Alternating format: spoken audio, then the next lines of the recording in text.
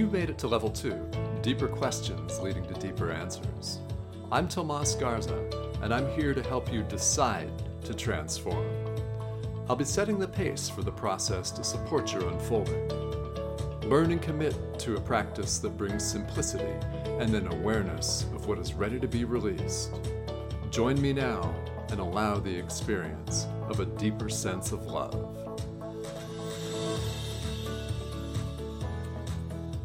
Hello and welcome back to Season 5 of Decide to Transform. I'm your host, Tomas Garza, and this is a very fun episode and might be one that's a real eye-opener for you, and I hope that it's an eye-opener in a good way, because on this show, on this short talk discussion today, we're talking about healing, which I know is something that is of interest to you and everyone that has any interest at all in spirituality. So what is it? What is it, right? Well, there are many apparent forms of healing in the world, aren't there? There is healing the sick. There are doctors, there are naturopaths, there are physicians that enable the physical body to get better, right? There's a physician, there's a patient. So that's one form of healing, and that's commonly what people in the world think of as healing, or self-healing, as in the body healing itself. If you cut your finger, for example, the cut heals in time. You may give it some aid with a Band-Aid and help that along, or you may not, but it heals itself in time. So I want to, being a spiritual teacher, propose a different way of looking at healing. Healing is of the mind. Yes, I just said that. Healing is of the mind. It's not illusory things that need to be healed. Why? Because they're illusory. The body is one of those. Whether you believe this assertion or not makes no difference to me. My job is to sit here and say it. You are not a body. It's not who we are. And deep down, there is a part of all of us that knows this. Now, whether we choose to acknowledge this or not is up to us, isn't it? That's part of the universal curriculum that I've talked about in a recent episode, is the moment-to-moment choice that we all have. And if we choose not to decide, that's still a choice, isn't it? I mean, if we choose to run and hide behind our social media profile or our echo chamber on social media or politics or whatever, it doesn't matter what side of the equation you appear to be on, right? We can choose to run and hide. We can choose to avoid ourselves. We can choose to flee from love and healing if we want to. I can't stop you from that. No one can. It's your choice. Here's what happens when we heal the mind. It's actually simpler than it may appear. We accept healing for ourselves. Just that. We accept it for ourselves. We accept correction for our errors of thinking that we're a separate self-sustaining survival unit competing for supposedly scarce resources with other separate self-sustaining survival units locked in pitched battle, whether we call it commerce or war.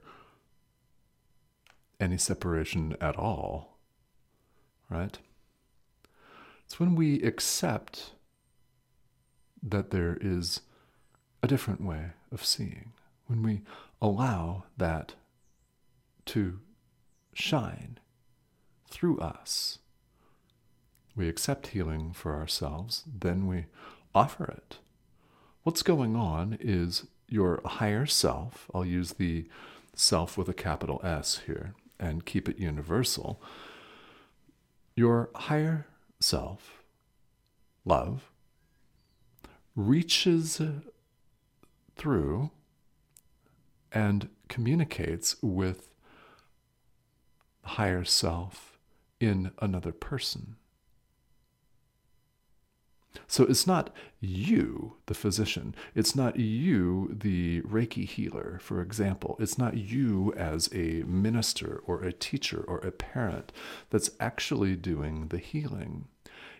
It's not the small s self. It's not the ego that does the healing. It's self with a capital S. It's love itself. It's your inner teacher, right?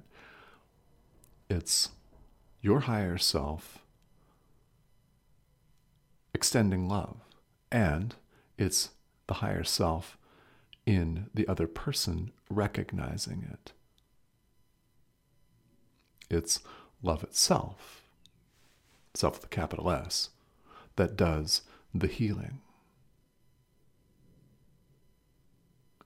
It's seeing things as they are.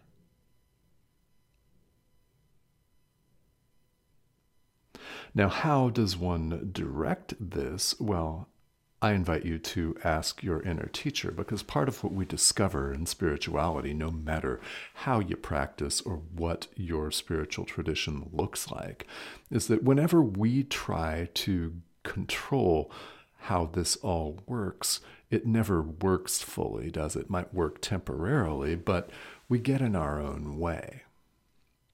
We really have to allow ourselves to be a conduit.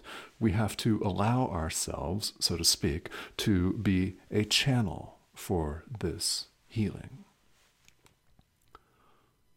One way of looking at it is let go, get out of your own way, and allow this process to happen through you, which it will, and the outer results, the outer circumstances are beyond our control.